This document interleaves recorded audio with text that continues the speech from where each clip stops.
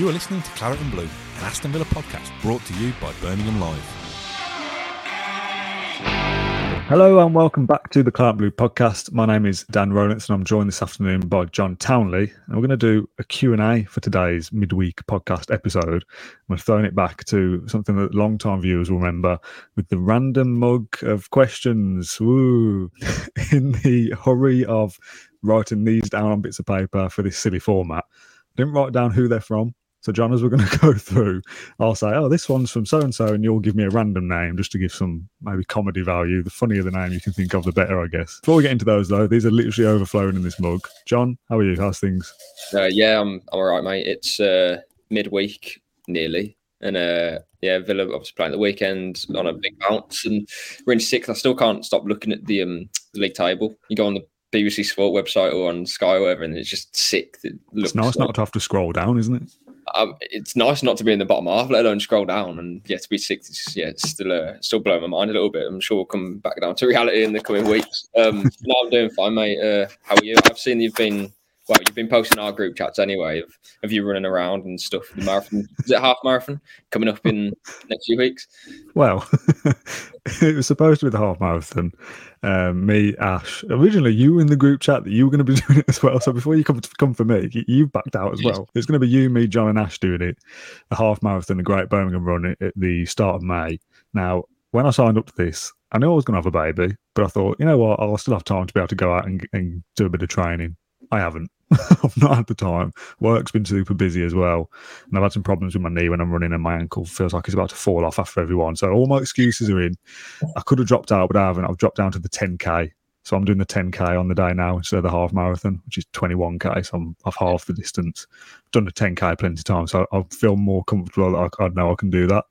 Ash and Pat, formerly Pat of Can't Move Podcast, they're still doing the half marathon, and they messaged this morning going, I've just done a 17K run. And I was like, so we're doing that in aid of the AVFC Foundation and Acorn. There's a donation link that I'll pop in the comments of this podcast. I appreciate times are tough, but if you can donate price of a half-time pie or a bother or a couple of quid for those charities, that would be greatly appreciated. We are doing this on Facebook Live this afternoon as a kind of Facebook exclusive show, I guess, but I'm trimming down the highlights for YouTube. I have got this random mug, though, of questions. I'll say they're literally bursting out, so we should probably start waffling and get into them. I'm going to pull them out at random. John, who's the first one off? It's from Jasper. Jasper. I did expect that. Not even a question for the first one. Not a question. I hope you asked Alan Hutton about his goal against Blues. I wasn't there for the recording. We actually had Jacob, a friend of the show, doing it on a kind of freelance basis. Matt and Ash went to go and speak to Alan Hutton last week for the podcast. Now, there's been a trailer that is on the YouTube channel, which you can see now as well. We did ask him about Blues, so much so to the point that Matt reread the commentary that Mark Regan said about he's halfway to Moseley and all that. So there'll be, I think there's an hour and a half podcast coming this week. Day, not quite sure just yet, but the Birmingham City goal bit is going to be pulled out as a separate clip as well. So there's been the trailer on Monday. The main video will be some point this week. Probably next week will be Alan Hutton reveals what it was like to score against Blues as a clip. And we also did like a quick fire questions round as well, which will be again some point in the future. So loads of Alan Hutton coming at you and great value. You've seen some of the footage and he's good, isn't he? I've obviously spoken to Ash and he's already told me a couple of the stories that he was talking about, which sound very funny. Really good sort of get for our podcast as well, because I didn't expect Hutton to be, from what I've seen anyway, I didn't expect him to be so open and sort of, I don't know quite what the right word is, but I expect him to be open, but he was very sort of jovial and sort of laughing and joking about it, almost as if I always expected him to be in the mindset of still being a player, so not sort of as open about everything and other people, I suppose you could say. And as you say, some of the stories that because he was at Villa since 2011, so and there for nearly a decade. So and he saw a lot in that time, obviously going down, getting promoted as well, and then obviously left as we got back to the Premier League. So some loads of really good stories and stuff that obviously is sort of behind the curtain. So stuff that we wouldn't have been aware of and that obviously fans won't have seen either. So looking forward to it. Next question. Who's this from, John? I'm going to run out of names. This is from Brian. After Ollie Watkins, who would you give a new contract to? I'm going to look at where the contract situations are. I do know a couple of them. I mean, obviously Ashley Young comes to mind straight away because he's out of contract in the summer. The only player in 2024, the summer of 2024, is Bertrand Traore. Most of our players are tied down quite well, I suppose you could say. And then after then, it's John McGinn and Ollie Watkins in 2025 as the main two. Ashley Young's is the obvious one, I suppose, but that's kind of too obvious. So I'd say McGinn, although he has signed a new contract relatively, was it last year or maybe the year before then?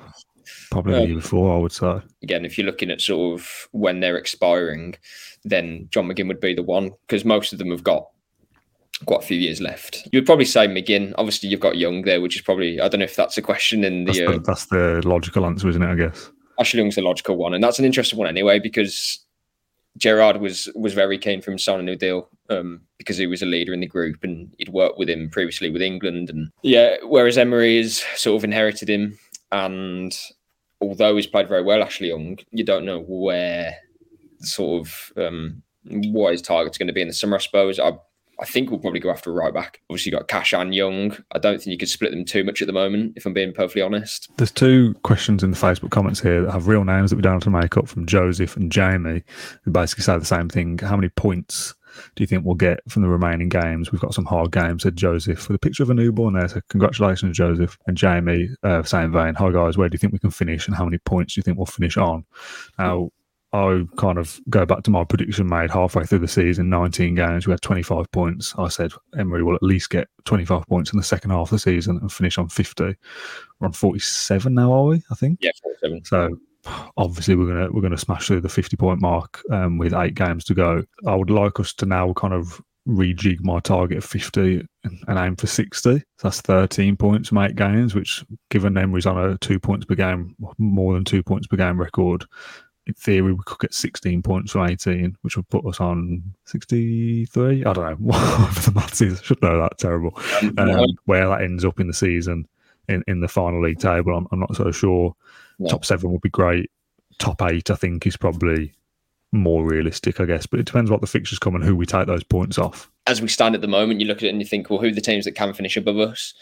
You know, realistically, I mean, there's obviously more than 2, which is Liverpool and Brighton, the sort of main 2 that I'm thinking of. But I'd like to think we could finish above Chelsea and Fulham. I think it's between Liverpool and Brighton and us, for European football. And I know Brentford are there. Again, we do play them in a couple of weeks. And if we lose to them, then we might be below them. But yeah, we'll have top 10. I'm sure of that. I think Fulham will drop out. We play them at home as well. If we beat them, then there you go. We've probably sealed it at that point. In terms of the games that you kind of tick off as, say, not must wins, but games that are more likely to win than others. Fulham at home, Wolves away will be tough, but Wolves are a team that's scrapping for relegation. And then you've got Tottenham and Brighton at home in the last 2 home games. So there's winnable games there. And then you've obviously got Brentford away too. Difficult. I think Newcastle and Brentford are 2 very hard games. So another Russell. Maybe this one's from Russell. Another Russell through the mug. Who's it from, John? Russell, we have to say Russell. You already know him. Something a little bit different. Who's your favourite player in the current squad? I'm not prepared for this. Who's yours? I knew you were going to say who's yours to give you more time to think. I'd say Mings, I think. I've always been in the kind of Tyrone Mings fan club and beat his drum, even in the times where people are kind of slating him and want to get rid of him. I've always kind of backed his corner for various different reasons. And if you said, I'm going to take you to the club shop now and buy you a shirt, who do you want on the back? I'd say, I fancy a bit of Tyrone Mings. So, I mean, don't we all fancy a bit of Tyrone Mings? So yeah, if I had to pick a favourite player, I'd go Mings. Is that giving you enough time to think of your own answer? No. I mean, Mings probably would have been mine as well, but I'm not going to just... yeah. I'd probably say Douglas Luiz, actually, for more reasons than one, just being... And he's an excellent footballer for a start. That's mainly it. I would have picked Mings because of what he's achieved with the club, what he means to the fan base. Similar to John McGinn in a way. I think they're very... you can kind of put them together and say those two. You got other players like Martinez and Ollie Watkins for different reasons. I don't think we'll have a player again like Martinez who is that good in his position or that sort of... Well, he's worshipped in Argentina, isn't he? He's mates with Leo Messi and then he comes out and says that, he wants to stay at Villa and it's all fine. He doesn't want to leave or anything like that. So that probably won't happen again, which we probably, don't take for granted because we love that about him. But not many top players will do that when they play for Villa. Most of them will be angling for moves. But I'd say Luiz just because I like the way he plays. I think he's a top player technically as well. I think I like watching him. So I'd say Luiz. Let's go to a question that's got a real life name. Steve Brown in the comments. Who would you keep and or sell of the players currently out on loan? Now you might need to have a tab open there with who is out on loan, because there's quite a few. Aaron Ramsey, Robenham, Cameron Archer are the three that spring to mind immediately. And we probably need to do a kind of full podcast on this at the end of the season, I guess, kind of a keep or sell about the whole squad, not just the loanees. But I'd like to think any of the kind of high profile loanees, like the three I've just mentioned, I'd like to think they might have a place in the first team next season, not necessarily starting games, but in the squad, certainly if we get into Europe, because more games to play. But yeah, how would you assess the loanees if you've got a list in front of you? It's difficult because I'm with you. I'd love Cameron Archer to stay. I don't know what's going to happen. Obviously, I want him to stay around, but I can't see it because Emery's going to bring in another forward. We've already got Ollie Watkins, and Emi Buendia has proven that he can play up there as well in a different sort of, or as a different sort of profile to a number 9. Emery's going to bring in a forward. He's going to maybe bring in another winger as well. So it leaves little room for Archer. I think if we get European football, maybe that will change it because we just do have more games. If you ask me now if he's going to stay or go, I think he'd probably go because there just isn't room for him in the team, and it's sort of obviously recoup a bit of money for us too. The other ones, Timmy Rubin, I think he's probably got another loan in him. I think he started well at QPR and he's probably played well, but they've been on a rotten run, haven't they, in the second half of the season? So certainly he would have learnt lessons from that, but you almost want him to be playing in a better team. I wouldn't have thought that any of the loanees, maybe apart from Archer or Tim, stays around, to be honest. You look at like Sanson, obviously he'll go, Nakamba, Keenan Davis, Courtney House, Jaden Philogene as well. Maybe that's another one, Philogene. He's done all right at Cardiff, I think, and he's clearly a good player. But again, does he fit into Emery's system? That we'll find out. But for those players, they need to be playing football now. They're getting on to their sort of, on to like 21, 22 at that point in your career. You need to kind of, rack up your games, don't you? And whether that's in the EFL or wherever, rather than just keep going out on loan, because we've seen previously with other players that it's difficult to come back from if you keep going out on loan. You're not settled in one place, are you? And then elsewhere in like the 23s, Aaron Ramsey, as you say, similar situation to Jaden Philogene, I think, and Finn Azaz as well, obviously playing for in League One this season, doing well. Same as Lamar Bogard. So yeah, there's probably a couple more loans to go for some of them, but then others, you kind of get to the point where a decision needs to be made on their future in terms of a permanent switch elsewhere, or are they in Emery's plans? We'll see, I suppose, over the summer. Who's the next one from, John? Bruce. Sorry. Bruce says, would you call Unai Emery an elite coach? I know everyone's probably saying yes straight away. It depends what you define as elite. It's that sort of toss up when you say, "Oh, is he world class?" Like, is this player world class? Well, what do you say is world class? Is it the best 4 players in this position, or because people say world class when it's I don't know, like just a bog standard player is described as world class these days. If they score a good goal, world class is like you said, the peak. The Ballon d'Or winners are world class. Like, yeah, so the term legend is overused, isn't it? So. Yeah. This one's more sort of straightforward because there's only so many coaches that can be classed as an elite coach. Again, is he on the same bracket as Guardiola, Klopp? Those guys who are elite, because I don't know what the word is above elite. They're the elite guys, I would have thought, and I don't think he's in that bracket. Is he in the next one? Yeah, he is. So whatever is just under elite, although I'd describe him as elite because it is elite for us, if that makes sense. But he's not. Like, he wouldn't be a Villa, would he, if he was as good as the best managers in the world, like Guardiola, Klopp. There isn't many, but that's why they are the best. But Emery's perfect for us. We're perfect for him. He's perfect for us. So it's like it's that sort of debate of, would Guardiola keep Burnley in the Premier League? Would Sean Dyche win the Premier League with Man City? It's like, well, some coaches are just going to benefit from different squads, different players, different aspirations. So,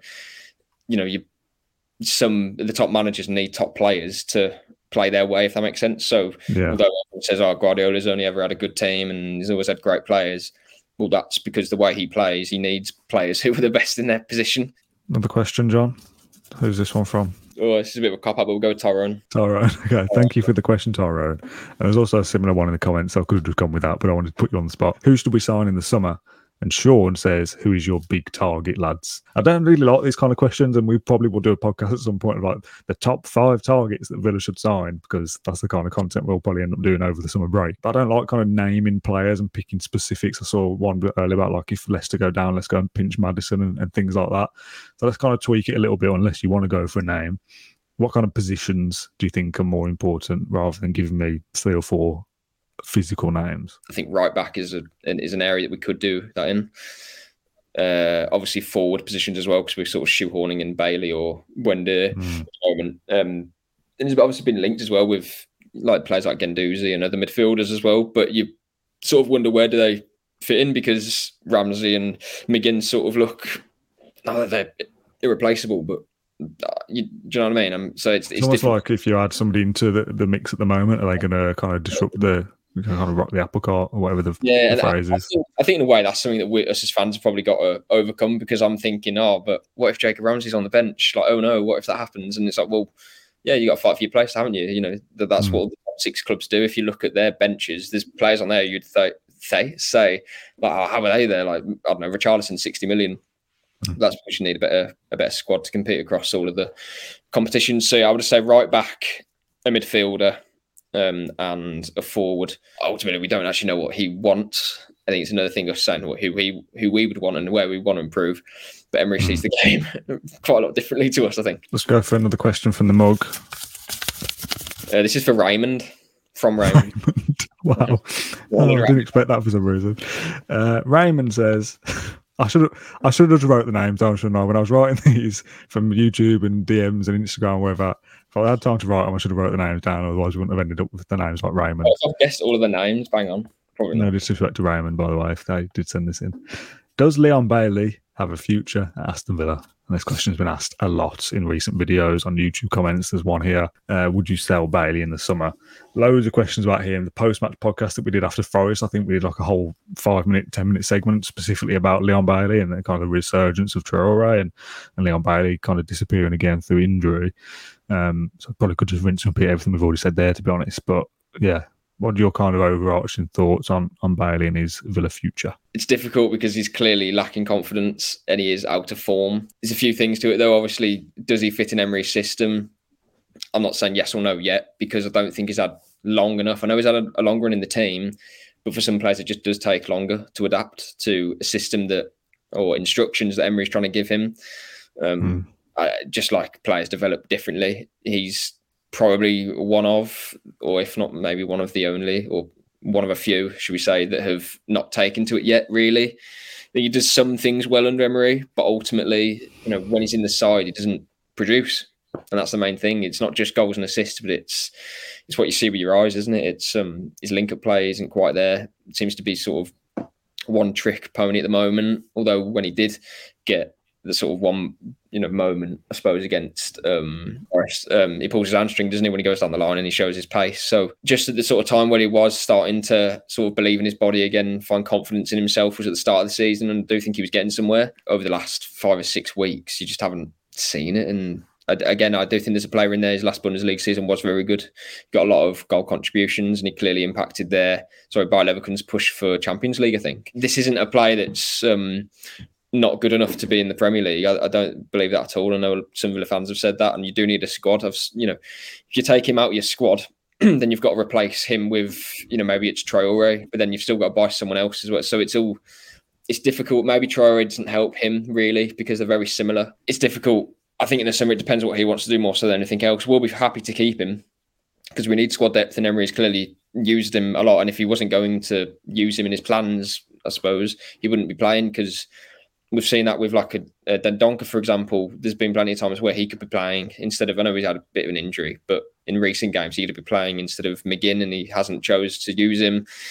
Other players as well could have been playing ahead of other members of the squad, but Bailey's almost always there. So yeah, it's difficult. I think in the summer it's down to him what he wants to do, because I think we'll be okay to keep him. I'm not convinced. I've said what I said on the Forest podcast, and I don't want to repeat myself too much. I just think if we get a decent offer for him, I think it's worth cashing in. But I'm not even fully convinced someone comes in with a decent offer, because he's had his injury problems. He's not hit the Premier League, not kind of lit the Premier League alight. Maybe he goes out on loan somewhere, gets his confidence back, and then comes back and plays a role at Villa possibly. But I think if we sign a kind of forward number 10 winger striker position that's going to play up front with Watkins, Bailey's not going to get a run in the team. And if he can't keep himself fit and going to keep having this continuous kind of hamstring, G-string problem, you can't rely on him. I think that's my kind of most frustrating point with him.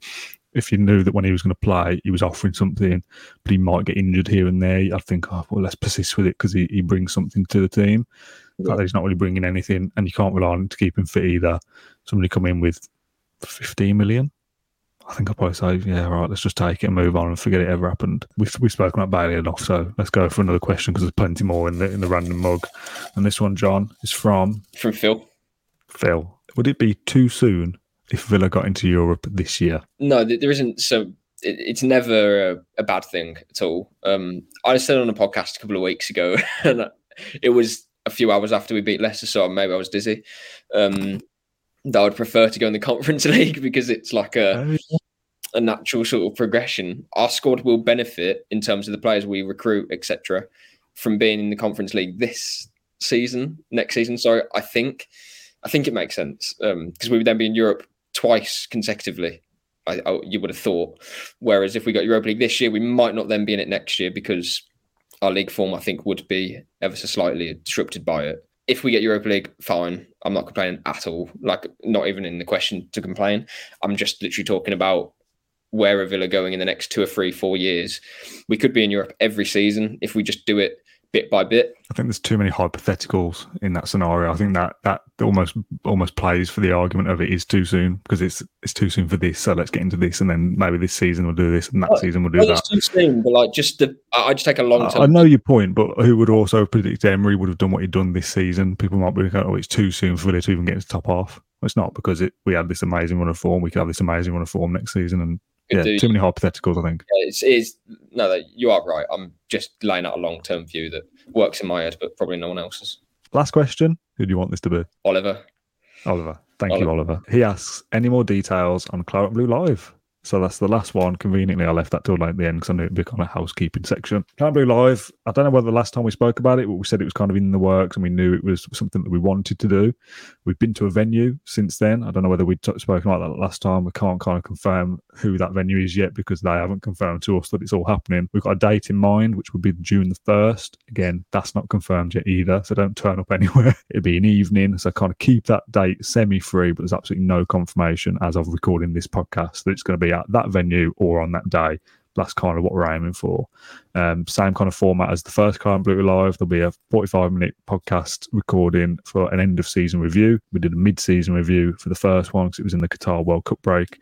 And then we'll do a Q&A with the audience that show up, much like this episode, but we'll have physical people there asking physical questions rather than pieces of paper and made-up names. If you're free and you want to come and join us and join the fun at the end of season kind of party, I guess, to celebrate finishing 7th, then by all means keep that date free, just in case. But yeah, it'd be a joy to do it once again, and something that we've been looking forward to for a long time. Thank you very much, everyone, for watching this Q&A. The Alan Hudson podcast is coming very soon, literally tomorrow or the day after as you're watching this, so keep an eye on the channel for that. John, thanks for your time and your opinions as always. We've done a video every day in April so far, and I think we might be able to do a video for every day throughout the rest of April, to be honest. There's still another 4 or 5 games in this month, so loads of games, loads to talk about, so stay tuned. Thank you very much for your support as always, and we'll see you again tomorrow. Thank you for listening to Claret and Blue, an Aston Villa podcast. If you enjoyed today's episode, then please do let us know. We love hearing your feedback. We'll be back soon with another episode, but until then, up the Villa.